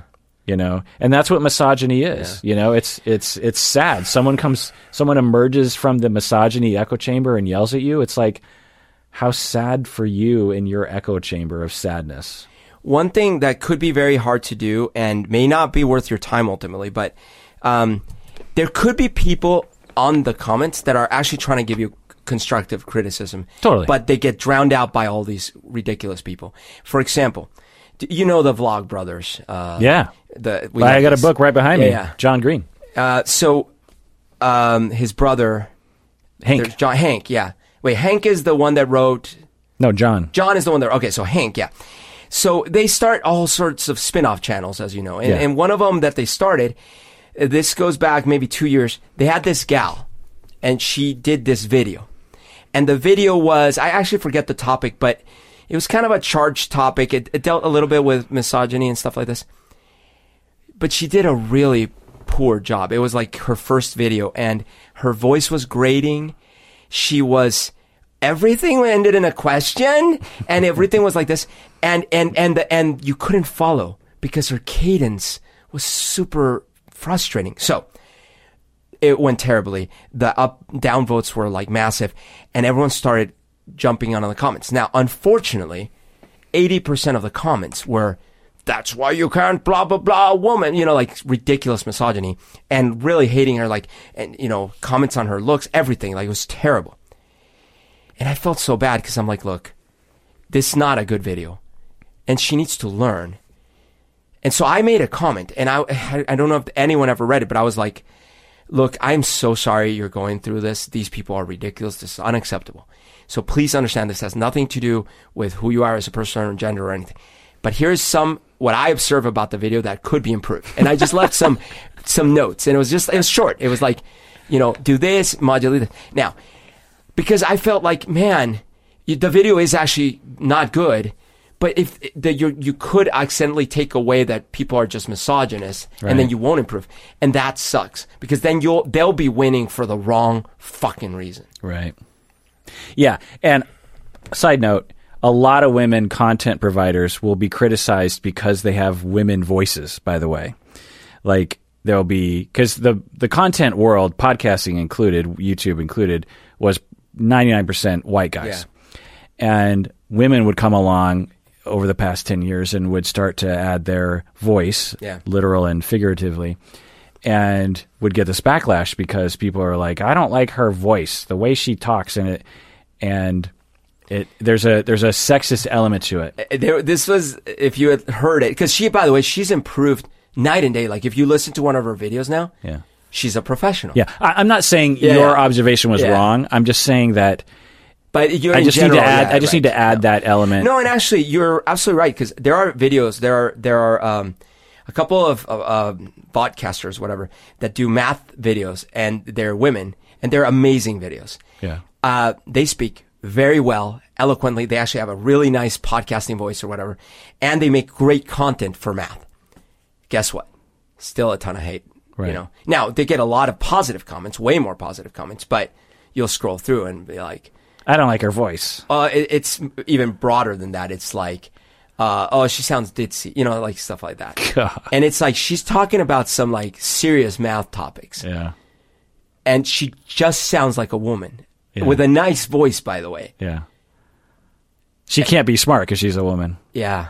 So I know that that's real. Right. We did a whole episode on Elizabeth Holmes and how she lowered her voice. Yeah, that's right. To get to counter that problem. The third tip I have for you, Gwen, is to vent to supportive people. Do not read one of those terrible comments and just sit on it. Talk to others. 95% of the energy can be dissipated for me when it's usually with the pod wife, we'll laugh about some terrible, hateful comment.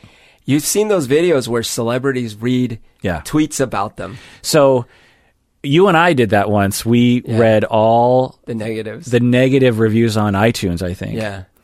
And we did that for some other thing too. But there's a certain liberation about that. And you learn, like I know all the criticisms people have, of me, because I've read it so many times. Sure. And sometimes it's good just to read it out loud and say like, and you said something great earlier that I want to highlight, which is the negative comments for me, I would imagine at least 50%, if not more, of the pain that I get from them is because I probably feel like I'm being caught in a lie instead of just saying, well, that's not who I am, right. Like what you were saying earlier.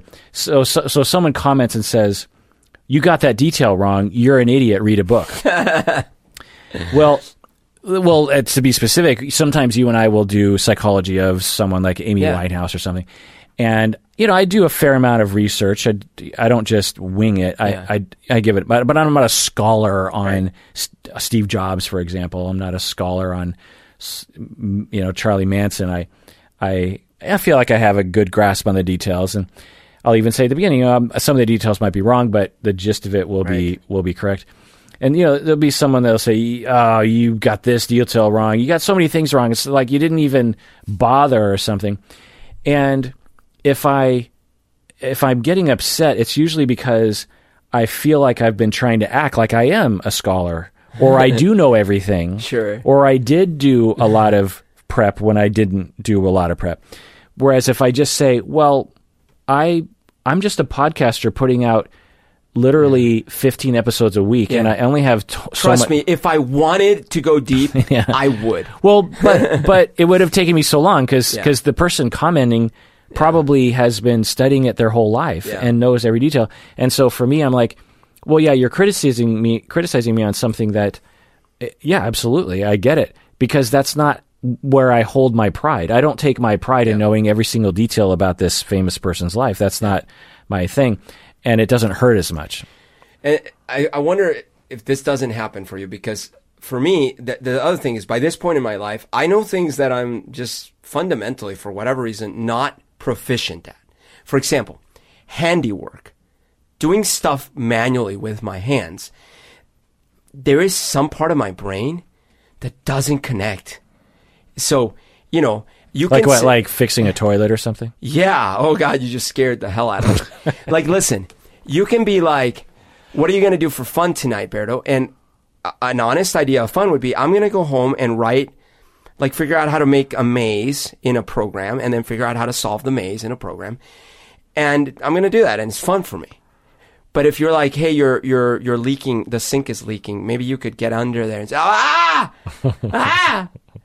Yeah, I'm same about cooking. Like, I have every once in a while, I'll venture into cooking, and I will screw it up so badly, and it'll taste so badly. I remember that I always think about this one moment. It was like 15 years ago. This friend of mine came over to my house and cooked this amazing meal, and I watched everything, what they were doing, step by step. And I remember consciously thinking, wow, that doesn't look that hard. And so the next few days I tried it myself, and it was terrible. A disaster. There was an eggplant thing that was just... So imagine someone on the comments says, Kirk, you're not a good cook. Yeah, right. Would that bother you? No. No, so if I was reading comments and it says, I bet this guy can't even hang a fixture from a number 2 plaster pencil, which I don't know what that means. I'd be like, you're right. I don't even know what to say about a comment that you might write. Number 2 plaster pencil. So the thing is, of course that wouldn't bother me. Yeah. Now, if someone says, oh, this guy got the math wrong or whatever, the thing I know is I'm like, listen, I'm actually, the few areas in my life that I've been awesome at, one of them was math. So if I wanted to spend the time, I'd be pretty good at this. Yeah. But that requires a level of self-confidence. But only in the narrow fields that you feel confident. But I don't think a lot of people have that. Like if I put out a video of me singing and someone was like, you could use better vibrato. Have you thought of taking voice lessons, right? I would be like, that's not what they would say. Right. But that's not what they would say. What they would say is, your song sucks. That's true. You shouldn't have posted and this. And then I would disagree, and I'd say like, well, you suck. Yeah. But that's because I think you have higher self-esteem. So, yeah. The last thing I'll say about comments is, I do not recommend engaging. I know it's tempting, and I used to engage at times, but that I can totally agree with. 99 times out of 100, if not 100 times out of 100, it never goes well. 100% agree. I've wasted that. I will 100% agree. I've wasted hours of my life, days of my life, going back and forth with people on Facebook and on YouTube. I don't do that now. Well, I haven't done it in a while. Really? Yeah. Cold turkey. Well, you know what? I don't know if it'll stick, but this whole pandemic thing, it got so bad. And the whole previous administration, it got so bad that I cut people out and I stopped it. How do you feel? It was a big weight off my shoulders, man. Yeah. Now, unfortunately, in person, I had a 4-hour conversation with a relative about politics. When? This was a month ago. Yeah. And it was painful. Yeah.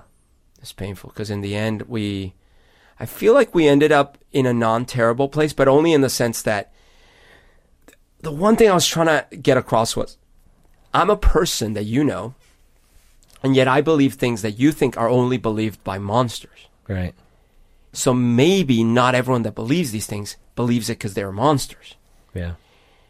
I think I might have made the slightest little chip in the, but I don't know. Right. Because it is hard, cognitive dissonance, when you're like, wait a minute, how can you believe that? And it goes both ways, right? Because I'm like, I know you. How can you say that? Right? But it is true. Like you cannot conclude that everyone who holds N set of beliefs is a monster, because you know people that you know are not monsters, and yet they'll say some of those beliefs. Yeah. Frankly, you've been guilty of that yourself sometimes. Absolutely. Yeah. Oh, absolutely. Yeah. Because that's been one of our ongoing tiffs on the podcast, is I'm trying to convince you to take it easy on the people who believe in those things. They're humans too. And I think in general, and I've said this before, I'm like, you're probably right. There is a line somewhere. That's where I don't know where that line is. Well, it depends on what line you're talking about. If you're talking about the line between right and wrong, yeah.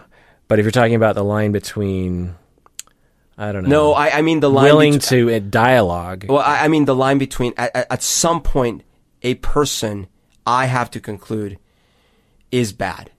And then I have to say, okay, that person is bad. Doing bad things. Yeah, sure. Believing in a bad, sure. Having bad ideas. No, because I will stop short. I'm like, no, there are good people that believe in bad ideas. Yeah.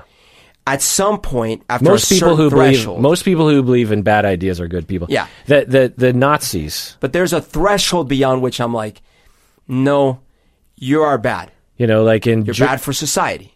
Yeah. In Germany, during World War II, they had a lot of bad ideas. Yeah.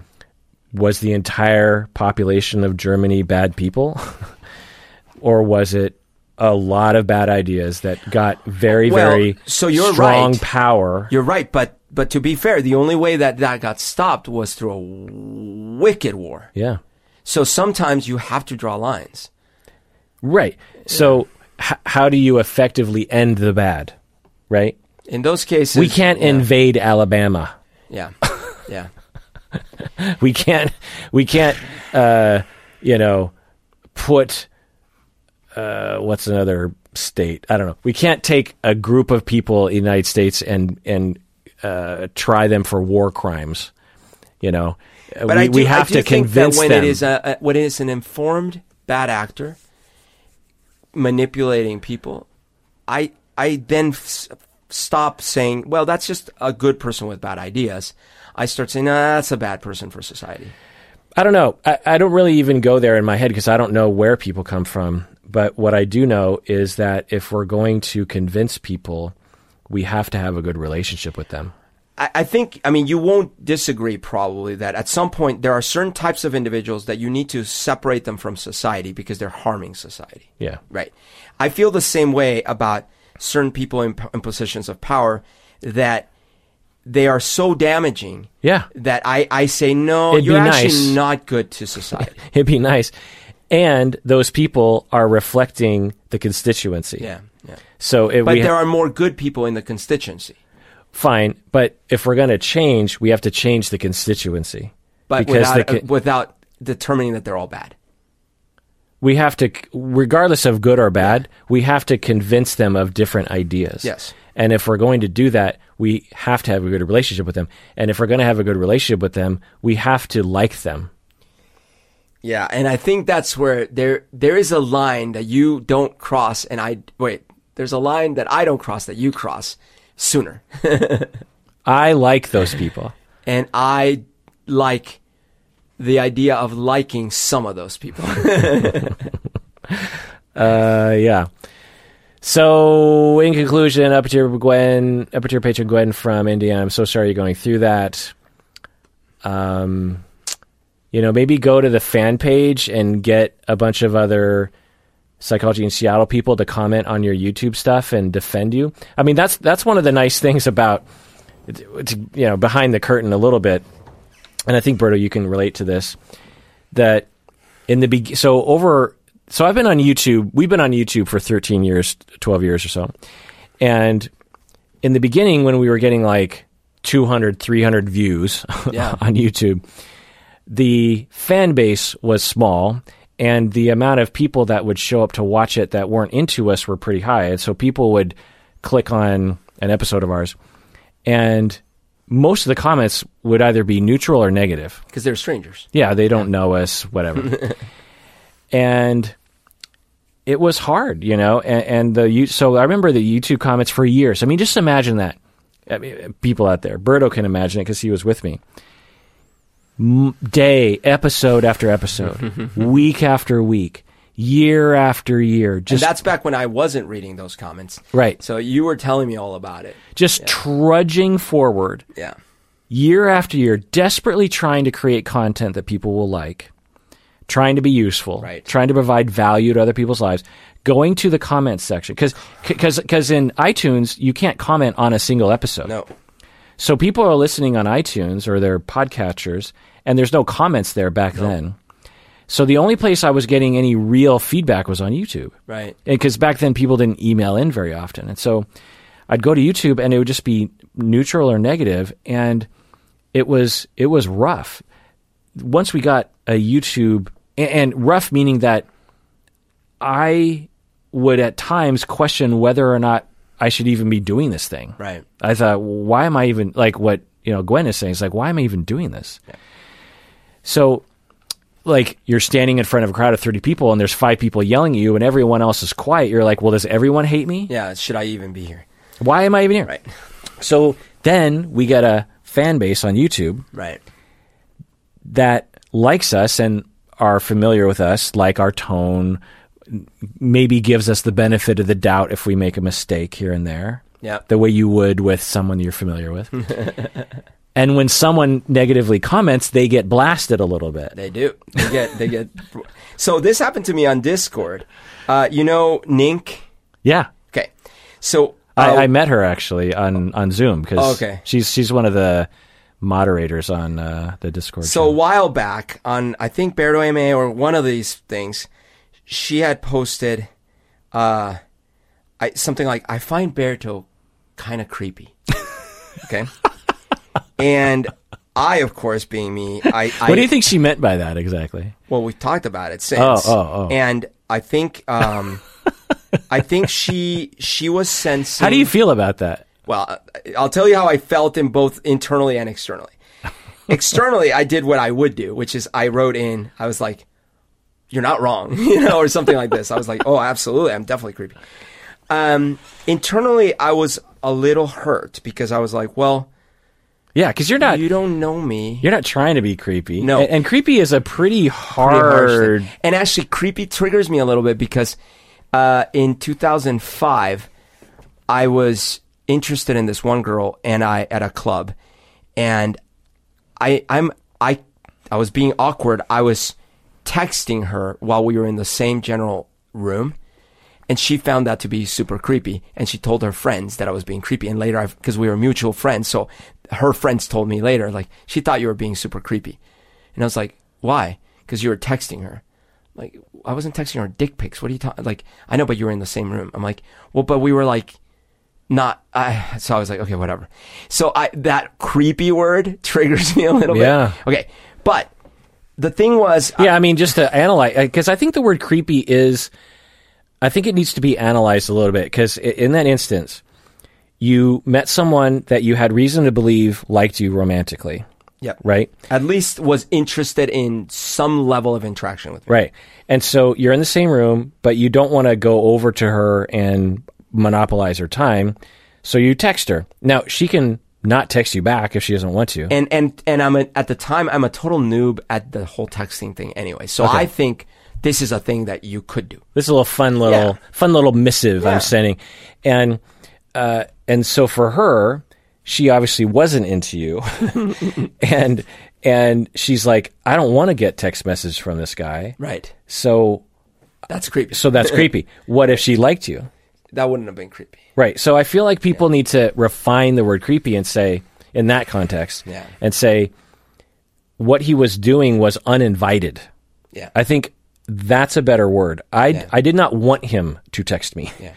I wanted him to stop, and I didn't want him to be hitting on me. Now, there is a possibility, because one of the things that happened is I first met her at a different club early in the night.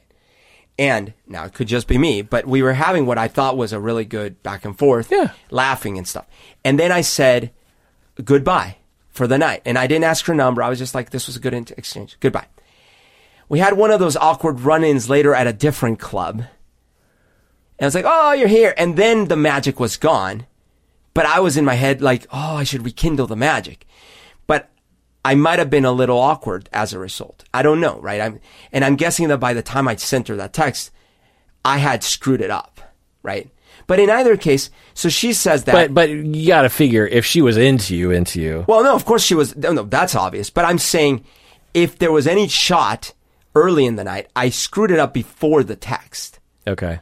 And there might have never been a shot. Right. But I think that by the time I texted her, we were no longer simpatico, and I didn't realize it. Right. Okay. Which is fine. And she could just be like, yeah, I could see why he thinks that I'm into him because we had a connection earlier, but I'm not into him. And to be clear, it wasn't a text like, I'm looking at you. Yeah. Or something weird, you know? It's like, it was like, something about music, or it was something like. Yeah, the way that you flirt is extremely non-sexual. Yeah, exactly. Like you flirt in a sort of interesting conversational way. Exactly. Okay. Yeah. So Ning says that. And I go in, I'm like, yeah, I definitely am. Okay. But then people jump in the thread, in the Discord chat, and they're like, why would you say that? And then other people are like, oh, I don't find him creepy at all. I find out. And it was like so many defenses. I was like, oh, that's nice. Now, later, she told me that, and this is interesting. She might have. She told you this in private, or she told you? Yeah, later in a DM on Discord, she said this. Wait, I don't know if you should say. You shouldn't say unless she. Fair. Okay, fair enough. It was something about me. Something public on. Yeah, we'll make your own judgment. But if it was public comments, I'm going to make a judgment that I think she'd be okay with me revealing this because it's about me. Okay. Can you ask her after we record? I will definitely ask her. Yeah. Okay. I'll ask her. What she said was that she got a sense from me, that abuser vibe. Uh-huh. And I told her, well, that's not unfounded because I was abused and blah, blah, blah, blah, blah. Yeah. So I think that for whatever reason, she picked up something from some episode, who knows, whatever, and it gave her a little bit of that vibe. And then she's like, I find him creepy. But then, since then, she said, no, I totally changed my mind. Like, you're not creepy at all, blah, blah, blah, blah. But the cool thing is that people defended me. Right. You know? So rewind the clock just even a year or two ago, someone would have said, I think Berto's creepy. And no one would have come to your defense. Yeah. And it would just be out there.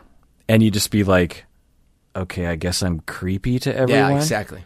Like, that's my thing. So now we have people. Now, everyone out there, please do not attack people who are criticizing us. No. It's wonderful if you can provide context for people or just offer your opinion in a nice way. Yeah. You know, interesting. I don't see Berto that way, that kind of comment. But please don't, because I see it sometimes in the comments, people in a very loving way to us will almost gang up on someone. And I don't want our audience to, two wrongs don't make a right. No, not at all. Yeah.